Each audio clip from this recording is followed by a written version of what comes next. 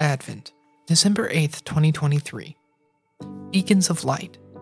Acts chapter 11, verses 19 through 26. Now those traveled as far as Phoenicia, Cyprus, and Antioch, and they spoke the word. Acts chapter 11, verse 19. Iona is a small island, only 3 miles long and less than 2 miles wide in the north of Scotland. A community there embodying Celtic theology and practice gathers for worship every morning at 9 a.m. and every evening at 9 p.m. in an abbey of ancient stones.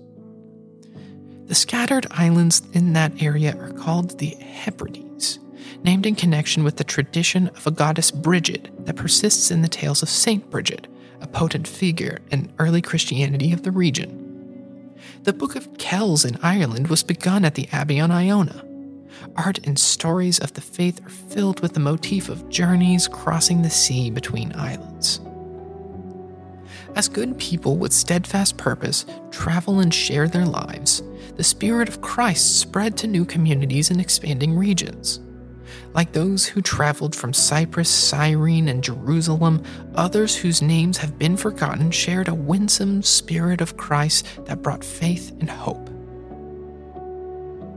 We know that in some instances the church spread through empire and conquest, and unsavory consequences continue legacies of injustice and harm.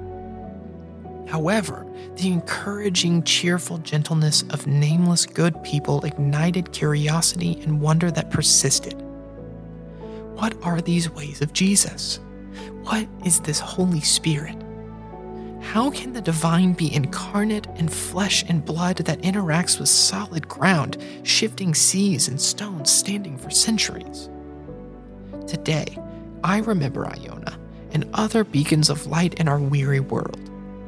Ponder of our connections with seekers of justice and transformation who meet every week to sing, study, pray, and act for new creation.